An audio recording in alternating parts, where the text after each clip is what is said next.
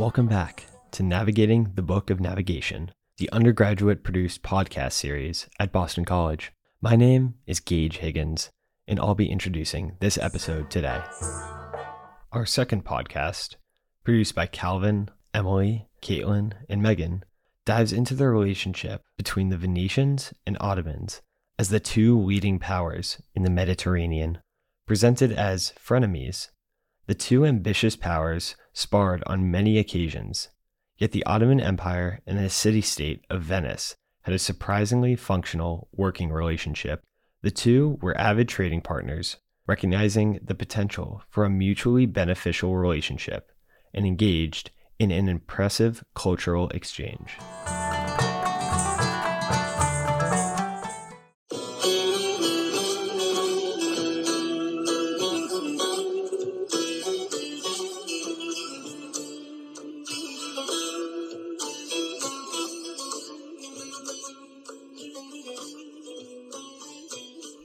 Hello and welcome. Welcome. I'm Emily. And I'm Calvin. And today we want to start off with a little introspection. All right, everyone. So if you're not driving, maybe even close your eyes, right? Take a second, breathe, and just think about your frenemy. you know who I'm talking about. Everyone has one. Maybe that work acquaintance, maybe that teammate, maybe that neighbor or classmate that you just have to interact with every day. But that relationship is just touch and go. One day you want to wring their neck out, and the next you want to make amends. Maybe you need them to do something for you, or just want to offer an olive branch, right? I'm not the only one, am I? No, Okay. You're definitely not. Definitely not the only one. I was worried I'm just a terrible person.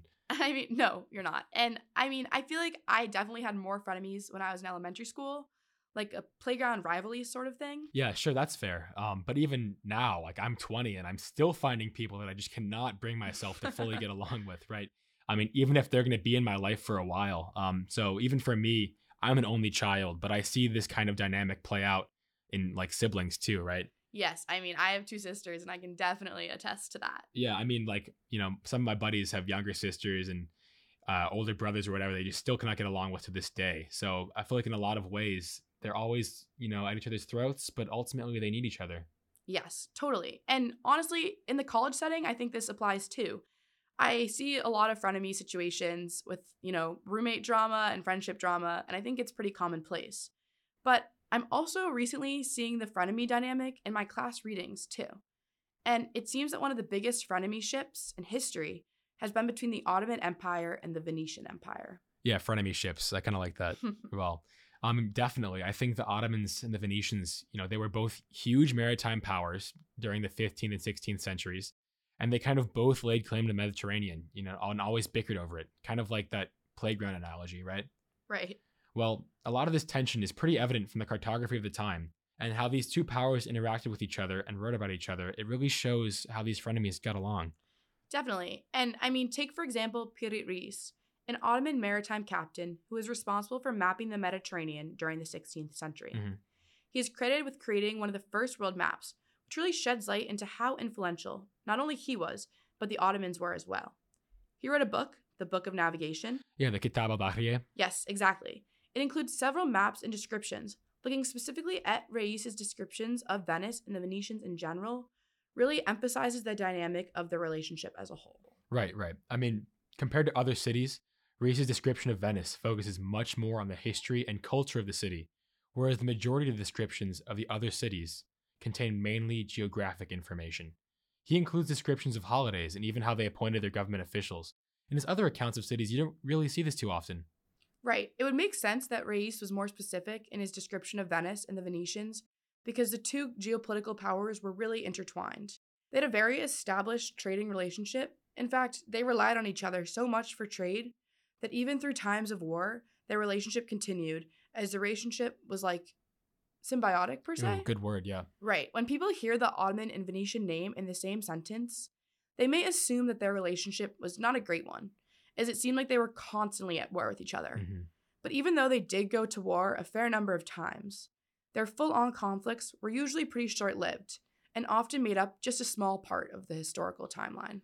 They were arguably the most important trading participants on the Mediterranean, right? So I guess even through times of conflict, they maintained their frenemy status to keep this up. And I think the best way to explain this frenemy label, right, would be to go through an example or two. So looking at time of disagreement, to put it lightly, let's use the 1570 War of the Holy League.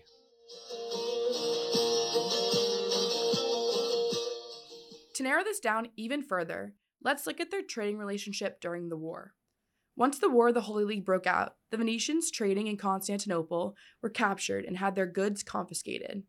And I bet you can guess what happened next in Venice. Right. The Ottoman Muslims who were trading in Venice were captured and had their goods confiscated as well. Good old playground retaliation. You steal my toys, I steal yours. But in order for Venice to survive, it was in their best interest to keep the trade uninterrupted, as they relied heavily on the Ottoman Empire for grains and soldiers. I mean, let's be fair, Ottomans also relied on Venice too, but because Venice in particular was so kind of dependent on the Ottoman trade, the Venetians employed Jewish merchants to act as their intermediaries between themselves and the Ottomans.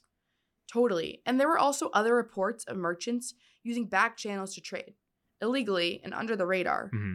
But while this did occasionally happen, it wasn't as popular as using Jewish merchants. So it's clear that even when those in charge were bickering with each other, everyone else still relied on the other party to keep their goods flowing, right? So with that aside, let's look at how they kept the peace when they didn't go to war. That's a great idea. And I think, as we already mentioned, it was vital for the Venetians and Ottomans to maintain tentative peace, to keep their trading active.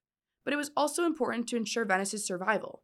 And since neither party wanted to wage full-on war over small territorial disputes, Venice in particular utilized a long-standing method of diplomacy to effectively resolve situations peacefully. I mean, they had been doing this for a long time, but as time kept progressing, their system of diplomacy only got more and more complicated. Right. I mean, you can kind of see this when Frenemies was mapping the Mediterranean. He documented the Venetians utilizing their trademark method of bribery. They presented the Anatolian leader with gifts in the hope of receiving permission to build a castle on the shores of Anatolia. And it worked. As time went on from Frenemies' days of mapping the Mediterranean, the use of bribery continued, but it became commonly known as diplomacy. Right. I mean, they kept doing this system, but over time, it had to become more complex to continue to improve their foreign relationships. So they assembled a group known as the Baili to keep and improve relations with the Ottomans. And when the situation called for it, they fell back on their time-tested strategy of flattery and bribes, or gifts, to put it more delicately, in order to develop relations with the high-ranking Ottomans. Some say if it's not broken, don't fix it. Yeah. And clearly the gifts work, so why change a proven method? Exactly. And an example of this is when the Venetians used this kind of gift or capitulations between the two warring nations.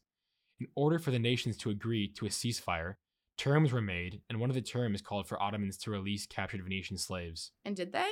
Yeah, well, no, they didn't. They released a handful, probably to distract the Venetians from the rest of them that they forced into servitude. Classic. Right. Well, when Venice found out, they obviously had a vested interest in freeing the Venetian slaves, because once captured, there was a higher chance of the slaves, spilling Venetian tea, right? Or converting to Islam. So because everyone likes to make easy money, the Ottomans used the slaves as leverage and ransomed their return back to the Venetians for a price.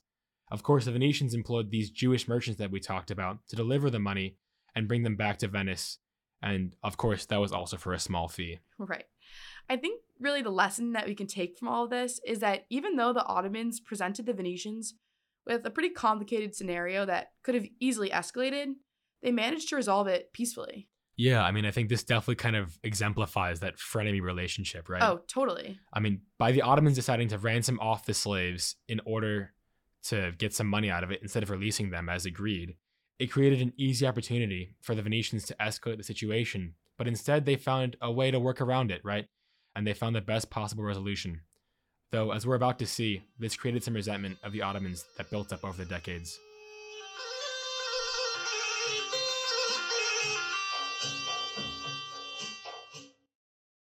The sun rises over Constantinople. The glittering city begins to teem with life. The hustle and bustle of the markets begin anew, and the imams finish their morning prayer. A few passers-by notice a faint light hovering over a mosque. More and more people stop and stare, perplexed by the spectacle before them. Some see it as a miracle, a blessing of Allah's grace. As the light continues to grow, however, their elation quickly turns sour. The light forms itself into the shape of a burning cross, a symbol of the power of the Trinity and the sanctity of Christ. The Turks become enraged. The guard is called, and they begin firing at the flaming cross with guns and arrows. Their efforts, however, are in vain. The cross burns even brighter, engulfing the golden crescent moon that sits atop the mosque. As the gold from the moon melts and drips over the square, the powerlessness and sin of the Muslims is laid bare, confronted with the true might of the Christ. This scene, of this miraculous cross appearing over a mosque is included in a Venetian woodcutting and a Venetian booklet of maps depicting Constantinople. These Venetian cartographic booklets were called isolari, or island books, and they serve as a counterpoint to Piri Reis's Book of Navigation. These books really shed light on how much the Ottomans lived in the Venetian headspace, rent-free, to use the modern slang. Right, because, the Venetian isolari genre was pretty well established, and it was always tailored towards the Venetian consumer class to kind of, flip through and imagine the Mediterranean through these illustrations and anecdotes from the islands that were depicted. And navigational manuals, on the other hand, never had these detailed illustrations of the islands.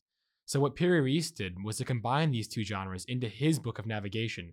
So it has both the very practical aspect of the manuals and the stylized, dramatic depictions of the islands in question. Right. So this amalgamation of styles makes it stand out against the isolario genre it pulled from. Because in the Venetian isolarios, unlike Reis's more objective work, you can kind of really see this petty, right, anti-Ottoman bias. And just how much these Ottomans were a constant source of Venetian anxiety. Right, yes, completely. And because during the 15th and 16th century, the Venetians gave up a lot of territory to the Ottomans, and a lot of those losses apparently hit pretty close to home. Yeah. Both literally and figuratively. Right, so they really didn't depict a lot of the islands that were under Ottoman control. I guess it was just, too much of a sore subject. So, right. Like when everyone is not talking about the elephant in the room. Yeah. So when they did reference the Ottomans, like in the case of the cross over the mosque, it always seemed kind of like sort of revenge fantasy. Like the island of Polycandros. Yeah, that's a good one. And in this description that accompanied Polycandros, the Venetians shared a story of a hermit that lived alone there. And when the Turks murdered him in cold blood, a giant sword descended from the heavens and killed them all. Ooh, same thing for the island of Colieros, where there was a monastery that the Turks plundered and, killed all of the monks, only to drown in a sudden violent storm at sea, right? So you can see the way they talk about this. It almost still feels like Zeus is throwing thunderbolts from Mount Olympus in the 1500s, right? Exactly. And what's interesting in all this is that after the Battle of Lepanto, these isolari did finally start presenting a more complete view of the Mediterranean. So they stopped this sort of tiptoeing around Ottoman holdings, and they started regaining some Venetian pride. Right. And, meanwhile, Piri Reis had always worked to paint a comprehensive picture of the Mediterranean, and his maps were being used by Ottoman captains all over, right? So his works and the Venetian isolarios were designed for totally different purposes. Right. The Venetian isolarios and the Book of Navigation were made with different mediums, too. The isolarios often had wood cuttings accompanying the texts, like the one about the miracles in Istanbul. Right, but obviously those sea captains couldn't have just used paper books in their ships, or they would have been ruined immediately, right? Right, definitely. Right, so they used animal hides or parchment and rolled them up like big scrolls. Interesting. So maybe comparing the Book of Navigation in the Isolario isn't like apples to apples per se. But I think it definitely still sheds light on how both these cultures approach their cartographical works. And sort of, I think comparing them really does paint a picture of the similarities and differences between the Venetians and Ottomans. Yeah, and I guess that kind of brings us back to our theme. All these two frenemies, the Ottomans and the Venetians, at once trading partners, at once bitter rivals, but both big players in the early modern stage. The bittersweet tragedy is that ultimately, hand in hand, they took their bow as the historical spotlight shifted westward towards the Atlantic and away from the Mediterranean. So next time you see your frenemy, consider doing something nice for them. You never know how or when that relationship will fade away.